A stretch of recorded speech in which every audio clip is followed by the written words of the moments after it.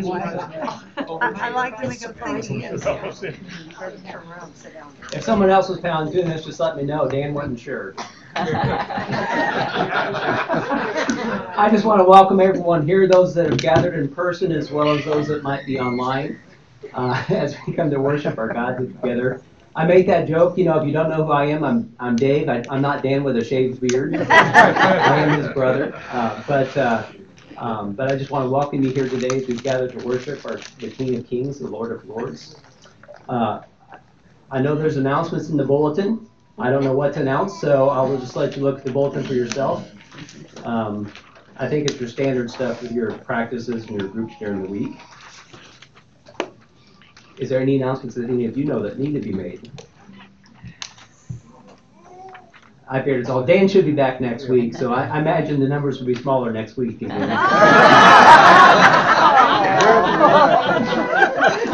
a brother could say that.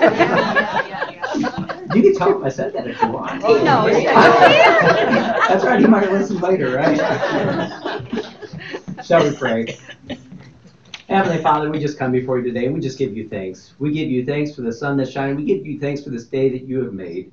It's a day to rejoice. It's a day that you've given us. And we just pray, Lord, that you would just touch our hearts today, that you touch our minds, that you draw us closer to you. Just help us to be more aware of your presence in us and through us as you continue to grow us closer to you. As your body, we just come together as we say the prayer you taught us so long ago. Our Father, who art in heaven, hallowed be thy name. Thy kingdom come, thy will be done, on earth as it is in heaven. Give us this day our daily bread, and forgive us our debts as we forgive our debtors. And lead us not into temptation, but deliver us from evil. For thine is the kingdom, and the power, and the glory forever. Amen. Good morning, everybody. Good morning. Thank you for letting me join you today. Before we start today, I just want to share a verse from Psalms. And it is, "O come, let us worship and bow down. Let us kneel before the Lord, our Maker." So let's just stand and worship our awesome God today.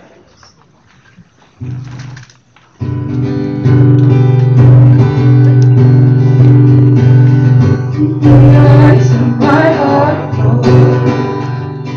Open the eyes of my heart. I want to see you. I want to see you. Open the eyes of my heart, Lord. Open the eyes of my heart. I want to see you. I want to see you. To see you high and lifted up, shining in the light of your glory. Pour out your power and love as we sing, holy, holy, holy. Open the eyes of my heart, Lord. Open the eyes of my heart. I want to see you. I want to see you. Open the eyes of my heart, Lord. Open the eyes of my heart. I want to see you. I want to see you. To see you high and lifted up, shining in the light of your glory.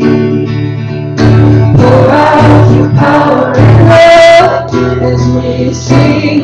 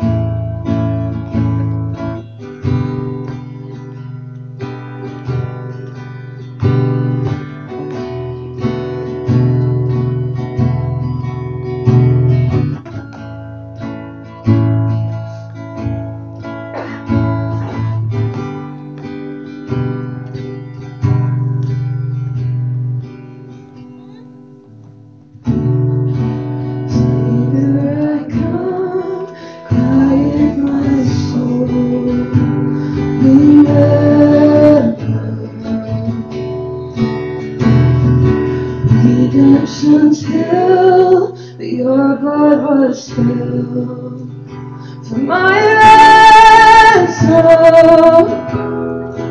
Everything I once held dear, I count it all as lost.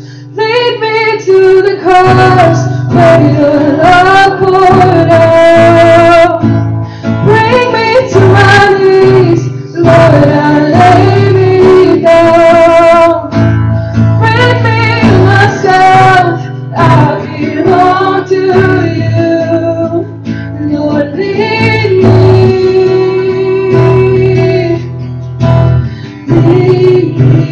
to the cross.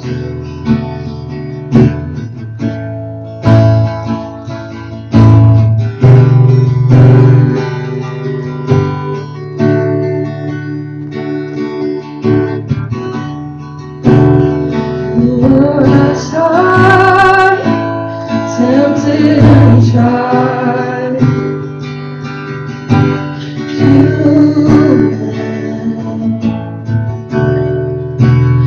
Word became flesh, bore my sin and death. Now you're risen, yeah. Oh, everything I once held dear, I count it all as lost. Lead me to the cross where your love poured out. Bring me to my knees, Lord, I lay me down. Rid me of myself, I belong to you. Lord, lead me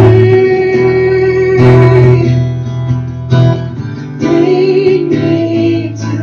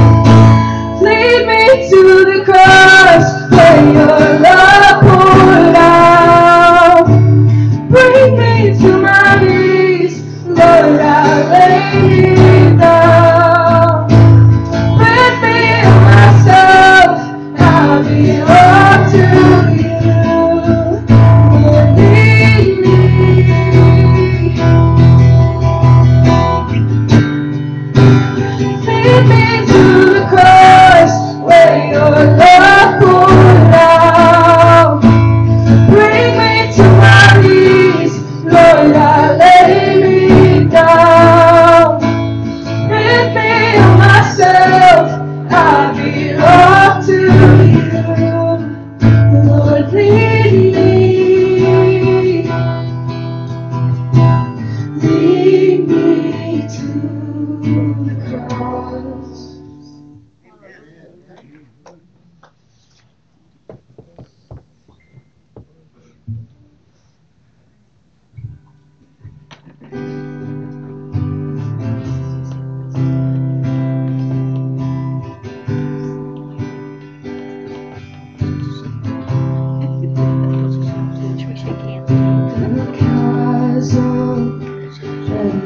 Between us, how high the mountains I could not climb.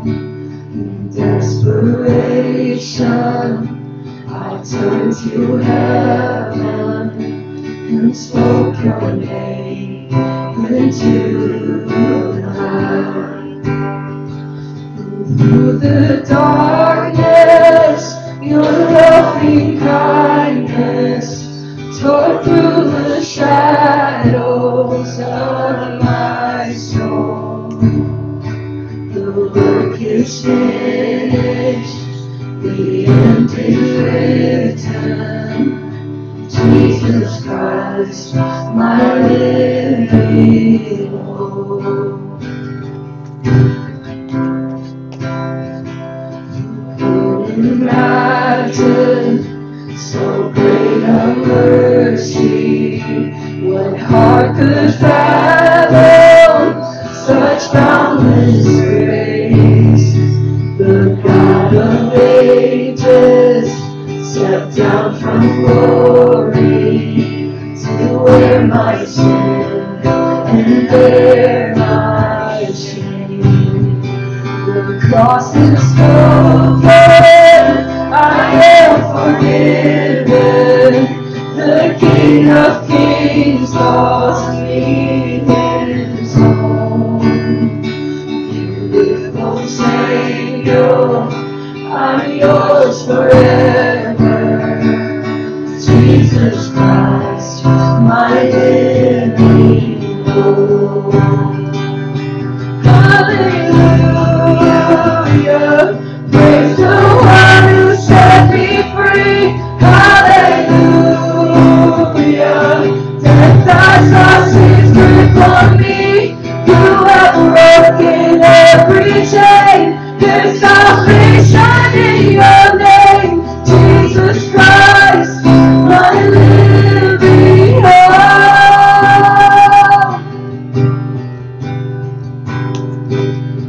In the morning that sealed the promise, your buried body began to breathe. Out of the silence, the roaring lion declared the grave has no claim on me. There came the morning that sealed the promise. Your buried body began to breathe. Out of the silence, the roaring lion declared the grave has no claim on me. Jesus, yours is the victory.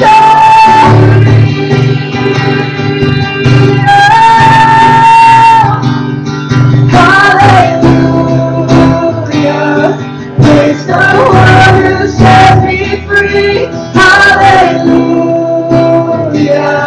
death has lost its grip on me. You have broken every chain. There's salvation in your name, Jesus Christ, my living hope. Hallelujah, praise the one who set me free. Hallelujah, death has lost its grip on me. You have broken every chain. There's salvation in your name, Jesus Christ, my living hope. Jesus Christ, my living hope. God, you are my living hope. Amen. That's the way you get things started.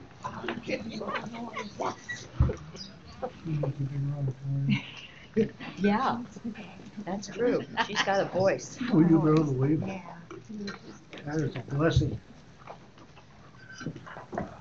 Our scripture reading today is from Matthew chapter 5, verses 21 through verse 30. I'll be reading from the NIV. I'm not sure what was on it. It's what they put on them. Oh. ESV, but that's okay.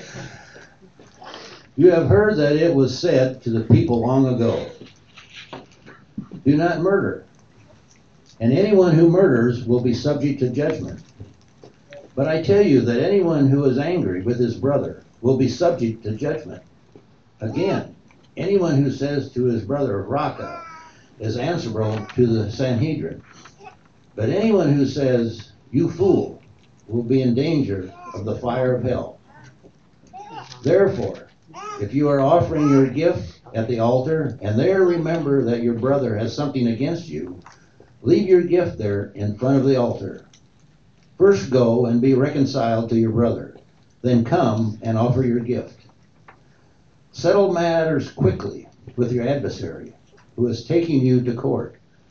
Do it while you are still with him on the way, or he may hand you over to the judge, and the judge will hand you over to the officer, and you may be thrown into prison. I tell you the truth, you will not get out until you have paid the last penny. You have heard that it was said, do not commit adultery. But I tell you that anyone who looks at a woman lustfully has already committed adultery with her in his heart. If your right eye causes you to sin, gouge it out and throw it away. It is better for you to lose one part of your body than for your whole body to be thrown into hell. And if your right hand causes you to sin, cut it off and throw it away. It is better for you to lose one part of your body than for your whole body to go into hell. May God bless the reading and hearing of his scripture. And may God bless Pastor Dave's message.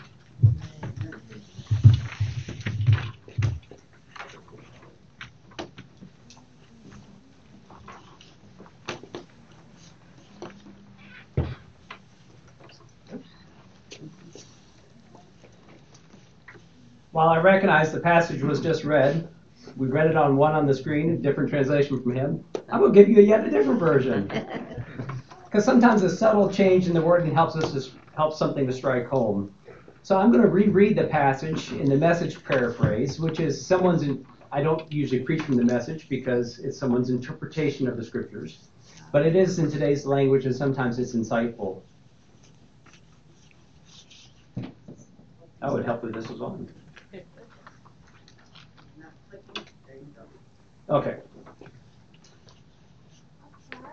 You're familiar with the command to the ancients. Do not murder.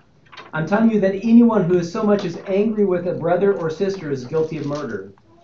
Carelessly call a brother idiot, and you just might find yourself hauled into court. Thoughtlessly yell stupid at a sister, and you're on the brink of hellfire. The simple moral fact is that words kill. This is how I want you to conduct yourselves in these matters. If you enter your place of worship and are about to make an offering, you suddenly remember a grudge your friend has against you, abandon your offering. Leave immediately. Go to this friend and make things right. Then and only then, come back and work things out with God. Or say you're out on the street and an old enemy accosts you. Don't lose a minute. Make the first move. Make things right with him. After all, if you leave the first move to him, knowing his track record, you're likely to end up in court, maybe even jail. If that happens, you won't get out without a stiff fine. You know the next commandment pretty well too. Don't go to bed with another spouse. But don't think you preserved your virtue simply by staying out of bed. Your heart can be corrupted by lust even quicker than your body. Those leering looks you think nobody notices, they also corrupt. Let's not pretend this is easier than it really is. If you want to live a morally pure life, here's what you have to do. You have to blind your right eye the moment you catch it in a lustful ear. You have to choose to live one-eyed or else be dumped on a moral trash pile. And you have to chop off your right hand the moment you notice it raised threateningly. Better a bloody stump than your entire being discarded for good in the dump. Like I said, a little bit more of today's language. Sometimes that makes something else jump out at us because God's word is living however you read it. Let's pray. Oh, Holy Spirit, we just invite you. You are the teacher. It's not the words that leave my mouth, but it's what you do with those words once they enter our minds and our hearts. So we just pray that you teach us, that you draw us closer to you as you just help us to get what we need to hear today. We pray this in Jesus' name. Amen. Amen. I remember running across this cartoon one time. A man was lying in bed and his wife yelled, "Time to get up for church." His response, "I don't wanna." She yelled again for him to get up for church. And he responded, "Do I have to? I really don't feel like it today. I'm tired and nobody likes me anyway."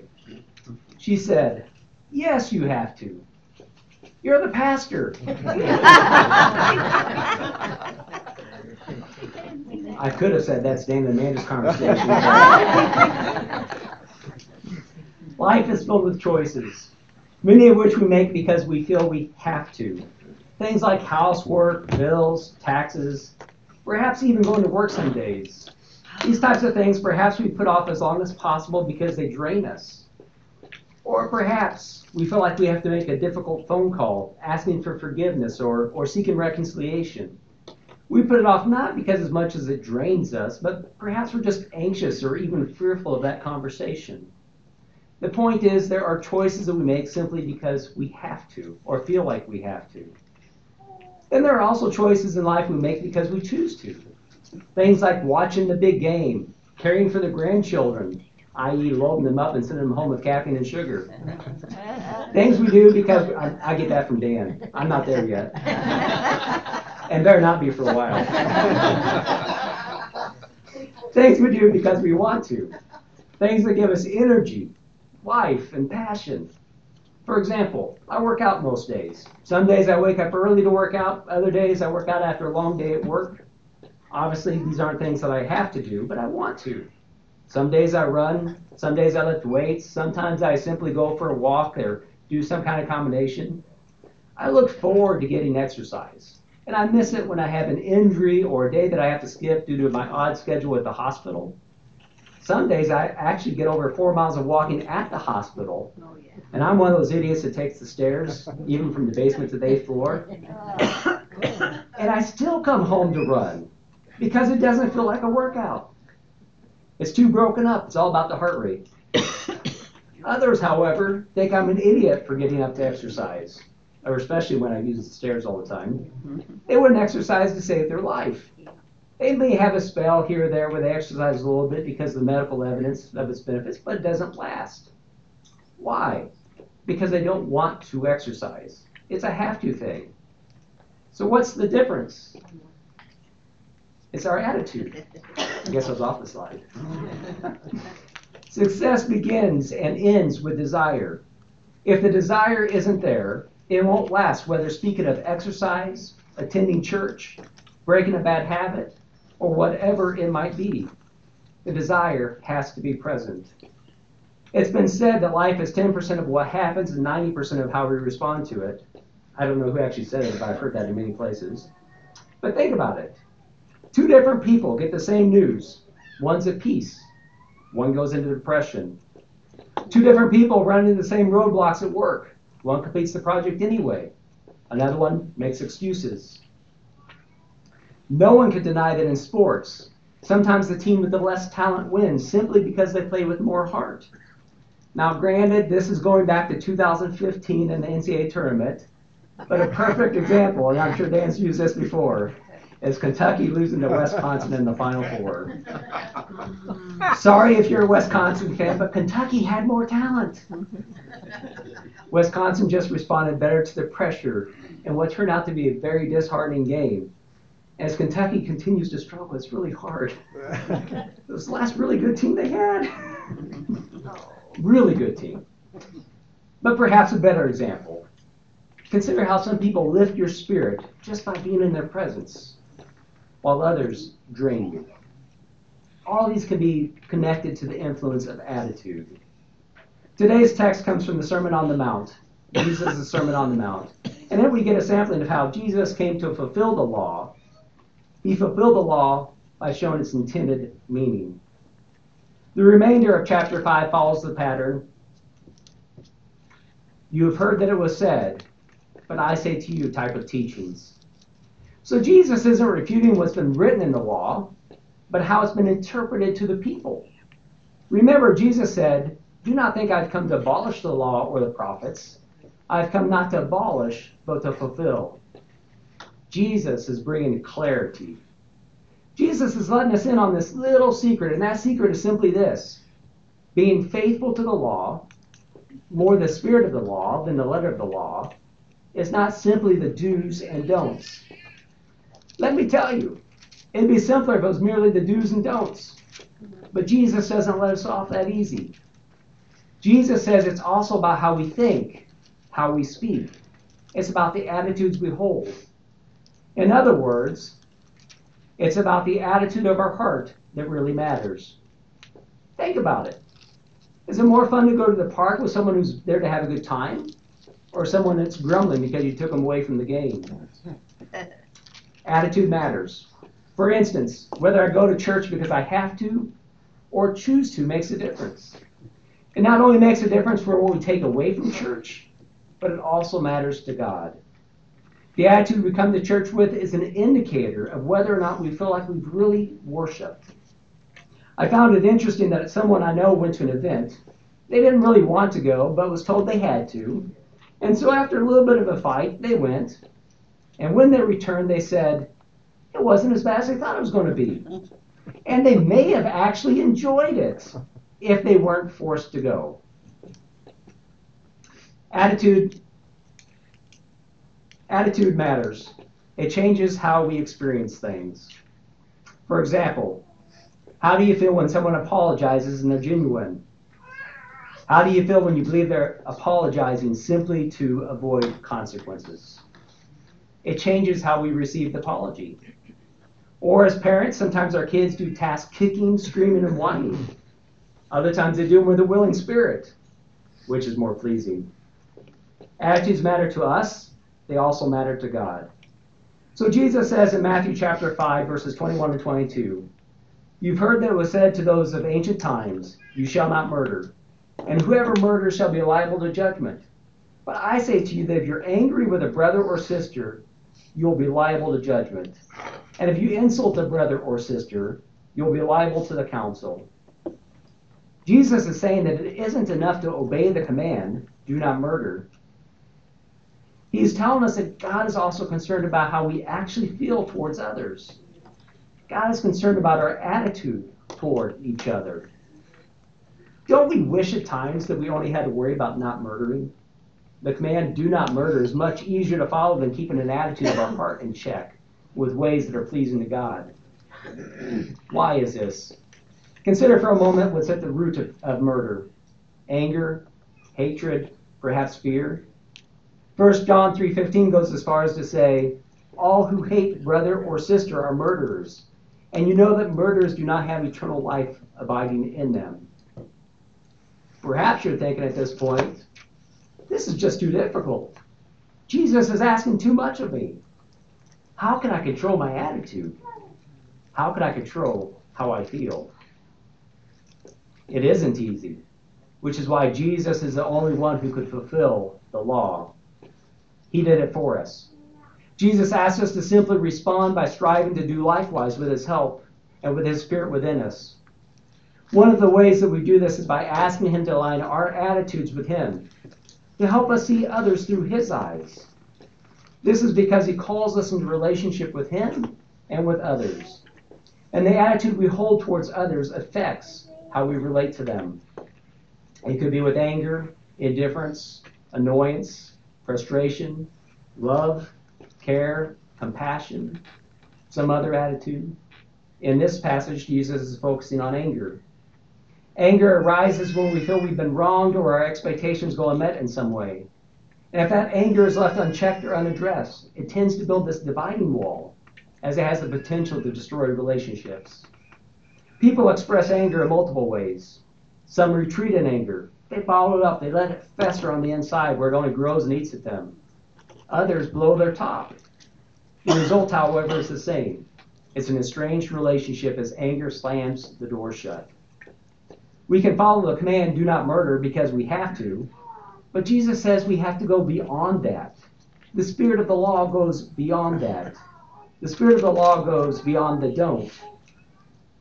Jesus tells us that we need to choose to forgive. Once again, it's a matter of the heart. It starts with our attitude. And the Spirit of God will change our heart, our attitude, if we allow him to. Now, does this mean all anger is wrong? No, not at all. We see God's anger in Scripture towards sin and Jesus' anger in the temple. Paul tells us in Ephesians 4, 26 and 27, be angry, but do not sin. Do not let the sun go down on your anger, and do not make room for the devil. There is a time and there is a place for anger. Many times we call that righteous anger, and it's about making sure that the right thing is done. And just like there's a time and a place for anger, there's also appropriate and inappropriate ways of expressing it. Self-reflection is really a good thing. Sometimes we have to ask ourselves, why are we angry? Is it godly anger? How are we expressing that anger? And perhaps the most important question, are we working to resolve it through forgiveness and reconciliation with His help? Sometimes with that self-reflection, what we will discover is that we're angry at someone, but we really are the person at fault. It's this interesting subtle shift that Jesus makes starting in verse 23 of chapter 5. The first example Jesus gives is the context of worship. He says, so when you're offering your gift at the altar, and if you remember that your brother or sister has something against you, i.e. it's your fault, leave your gift there before the altar and go. First be reconciled to your brother or sister, and then come and offer your gift. Now, if you continued in the passage, you'll see that Jesus also uses the court of law as another example. But the shift he makes is that we are the one who has wronged someone. And both illustrations illustrate this urgency of taking the initiative and seeking to be reconciled. Something that doesn't come easily to most of us, but something that is necessary to have healthy relationships and to live in a godly life. Something we could do by submitting to the Holy Spirit. Having healthy relationships begin with a choice. We have to choose to have healthy relationships, and healthy relationships begin with an attitude. Kind of back to what I said earlier, 90% of life is how we respond to what happens to us. This means we can make things worse, or we can make things better by responding in a Christ-like manner. Now, with all that said, relationships do take more than one person. We may take steps to reconcile. We might take steps to make things right, but the person on the other side may not be willing to let us. This does not mean that we failed to live according to Christ's teachings. I believe that as long as we've tried to reconcile, we're successful in God's eyes. While the relationship might still be estranged, we've come toward it in a Christ-like way. Paul puts it this way in Romans 12, verses 14 through 18. Bless those who persecute you. Bless and do not curse them. Rejoice with those who rejoice. Weep with those who weep. Live in harmony with one another. Do not be haughty, but associate with the lowly. Do not claim to be wiser than you are. Do not repay anyone evil for evil, but take thought of what is noble in the sight of all. If it is possible, so far as it depends on you, live peaceably with all. That sounds like to me that we're not literally at peace with all relationships in our life. But Paul gives us the key in verse 18.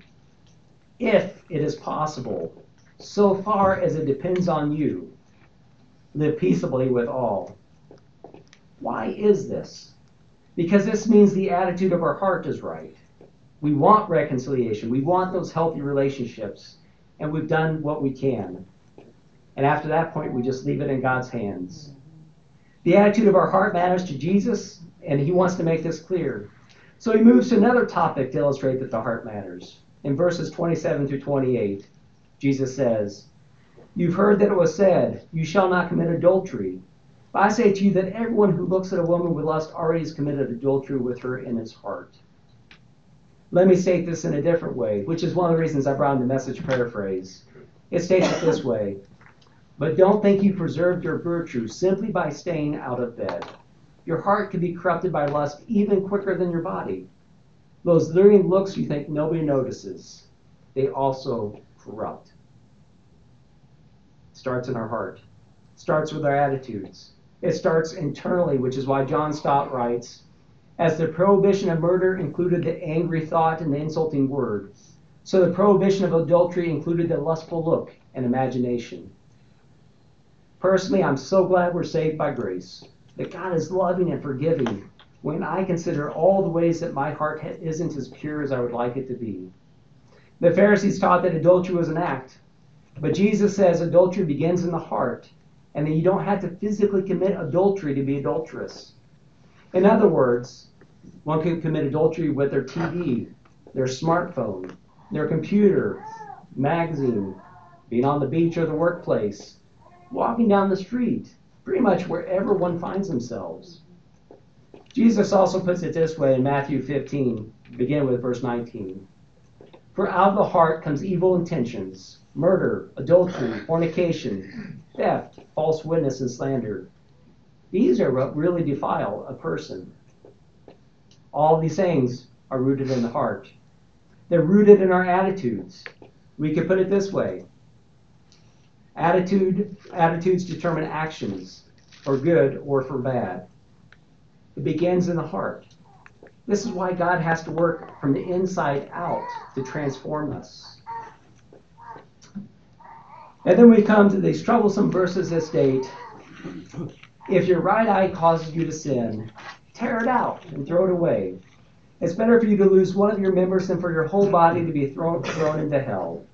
If your right hand causes you to sin, cut it off, throw it away. It's better for you to lose one of your members than for your whole body to go into hell. Obviously, if we took this literally, we would be in some trouble. We'd be handless and blind. None of us is perfect. All of us have sinned. The point I believe Jesus is making is this. Don't look at things that nurture the wrong kind of attitude, and don't do things that lead us down the wrong path. Really, Jesus is just telling us the sin is serious. We need to take it seriously. We shouldn't play with fire. We have to guard ourselves against temptations, which begins by addressing what? Our attitudes. 2 Corinthians 10:5 speaks of taking every thought captive to the obedience of Christ. Jesus addresses anger and lust here, but we shouldn't stop there. Greed, selfishness, pride, envy, doubt, complacency, self-righteousness. These are all attitudes of the heart. So taking every thought captive could look like this. Lord, I'm struggling with greed, and so I take that thought captive as I acknowledge that you will provide all that I need. We turn the thought around to the blessings that we have in Christ. Why? Because it really isn't just about the way we act. It really isn't just about what we do or don't do, but God looks at the heart. How is the attitude of our heart this morning? Are there some attitudes God is convicting us of that we need to lay before the cross? I can only speak for myself, but I know I do much better externally with following Christ than I do sometimes in my heart. For example, I've never committed murder, but I've definitely had times of ungodly anger. And as we accept challenges from God's Word, I know I have to surrender my attitudes to Christ and truly allow Him to transform them. I would wonder if this would be a similar application for some of the rest of us as well. Listen to what God lays on your heart. Amen. In your bulletin is a communication card, and we invite you to think about how God may be speaking to your heart this morning. And we invite you, when you come up for communion in a little bit, to put that in the baskets along with any offering that you might want to give as part of your worship, because worship comes in many ways. While in some ways the Christian faith is easy, as in we don't have to earn our way to heaven, in reality it's really difficult if we truly live out our faith. Not because we have to earn anything, but because of what Jesus calls us to. The law could not save us because all of us fall short, as Jesus shared the intent of the law that had to be followed even more so than the letter of the law. We sometimes, or maybe I should say I sometimes, or used to, not as much as I used to, joke about the spirit of the law, such as things as rationalizing driving a little bit over the speed limit. But the truth of the matter is that the spirit of the law is exactly what nobody could fulfill except for Jesus. The spirit of the law gets to our hearts. How do we feel about others? How do we feel about God? It gets beyond the simple do's and don'ts, and it gets to our attitudes and our motives. And this is exactly why we need a Savior. This is why we need Jesus, because this is beyond anything that any of us could do on our own. And so as we prepare our hearts and our minds for communion, we remember that Jesus made the first move on dying on the cross for us. All that we have to do is accept what he's done on our behalf, to accept his grace, to accept his mercy. And everything else we do after that is simply response to the gift that he has given us. So as we prepare to come before this table, we remember that on the night that Jesus was betrayed,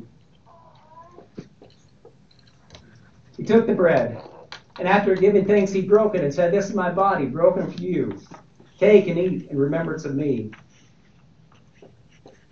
And likewise, after giving thanks, he took the cup. And he said, "This is the new covenant in my blood, shed for the remission of sins." As we partake, we proclaim in the Lord's death until he returns. Let us pray. Heavenly Father, we just come before you. We just thank you for the gift you've given us in Jesus Christ. We thank you how he fulfilled the law, that he made a way where we could not make a way, that you prepared the route for us. We give you thanks for your grace and your mercy as you bestowed it upon us, and you just simply ask us to respond to that grace and that mercy. And so as we prepare our hearts and our minds to receive communion, just help us to just be embellished with that love that you have for us, the love that sent Christ to the cross for us, to make that way so we can have an eternal, not just relationship here, but an eternal relationship with you. We just ask that you consecrate these elements, that you just use them to draw us closer into your presence. We pray all this in Jesus' name. Amen. Amen.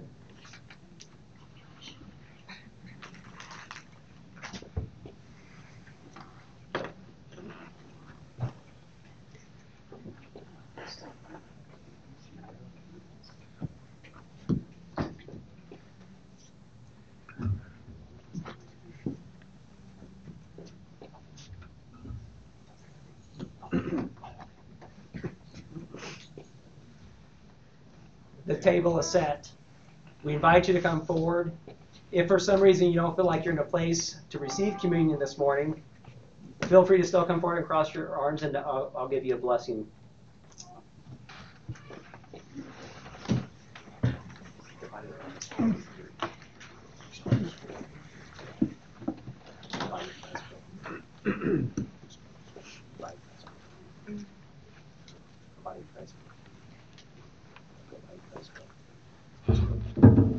The body of Christ broken. The body of Christ broken.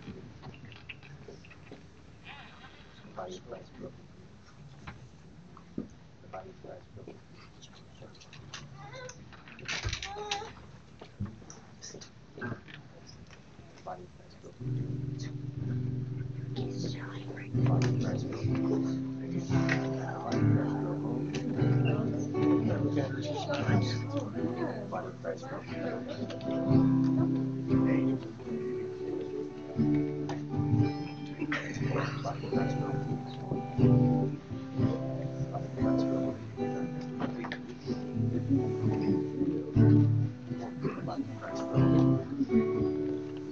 The body of Christ broken.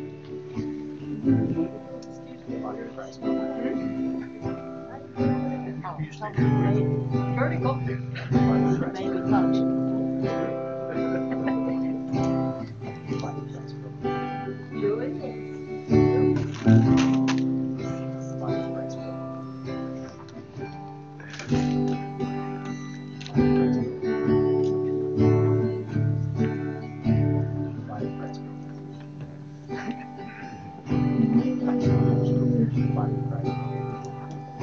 Mercy never fails me. I've been held in your hands. I gotta wake up until I lay my head. I will sing of the goodness of God. All my life you have been faithful. All my life you have been so good. Every breath that I am breathing,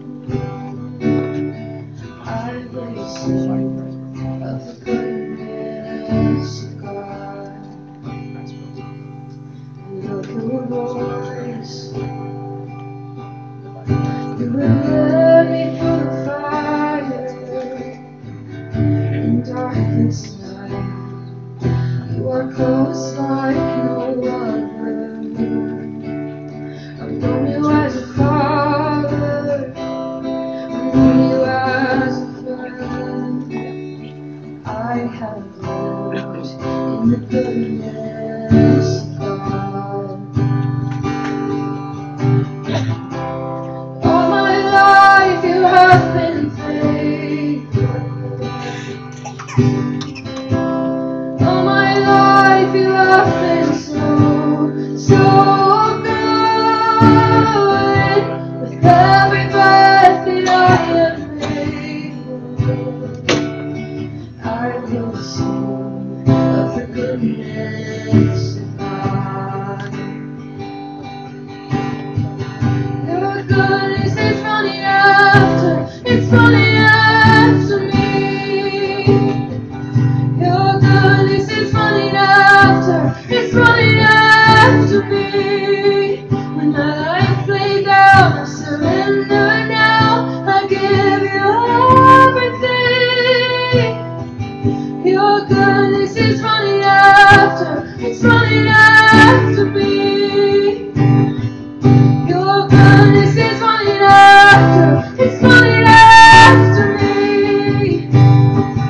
Your goodness is running after, it's running after me. When my life laid down, I surrender now. I give you everything. Your goodness is running after, it's running after me. All my life you have been faithful. All my life you have been so, so good. With every breath that I am able, I will sing of the goodness of God. I will sing of the goodness of God. Go down past him. This time, let's go. As we head into this last time of worship, I just want to share another song with you. It's Psalm 145. It says, "Great is the Lord, and greatly to be praised. And His greatness is unsearchable." We serve a God who's great, who's good. He's so mighty, he's so loving.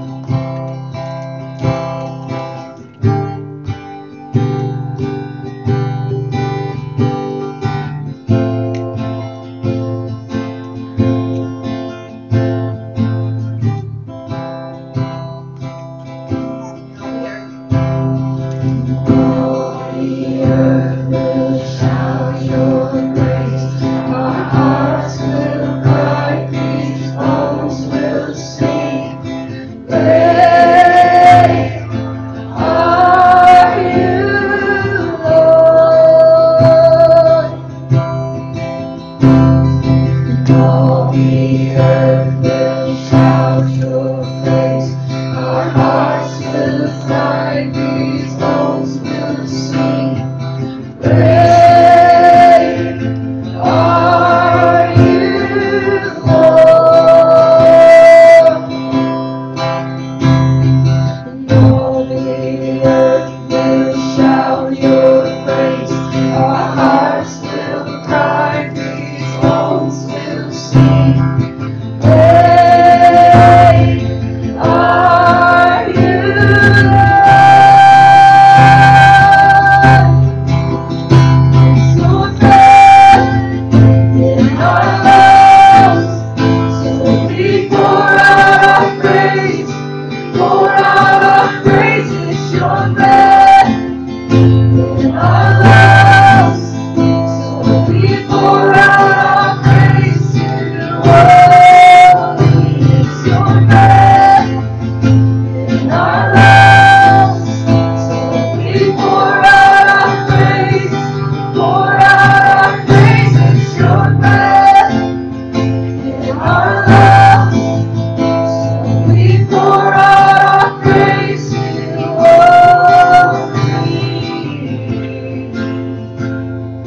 Great are you, Lord. It's good.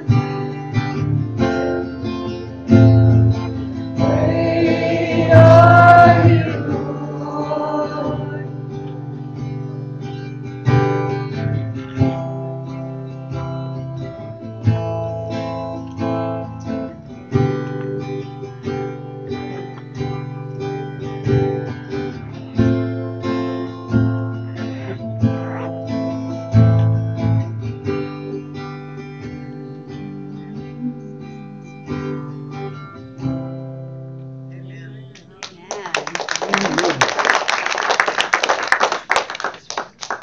That's yours. Oh, hold it up and stick it.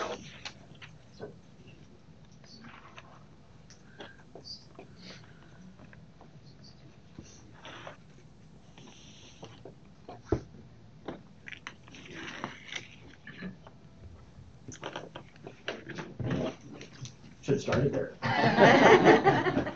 Don't on me afterwards. I'm a little rusty with these things. As we prepare to leave here today, let's be intentional about setting some time aside to look into our hearts. What are our attitudes, our motives? Are they pure before God, or do we need to ask Him to bring them into alignment with Him? The truth is, they'll never be completely pure this side of heaven, and they don't have to be. But God simply asks that we strive to bring them more into alignment with Him. So as we leave here today, let us go in peace, knowing that if we are willing, God will continue to work in us and through us as He brings us more into alignment with Him. Go in peace. Amen.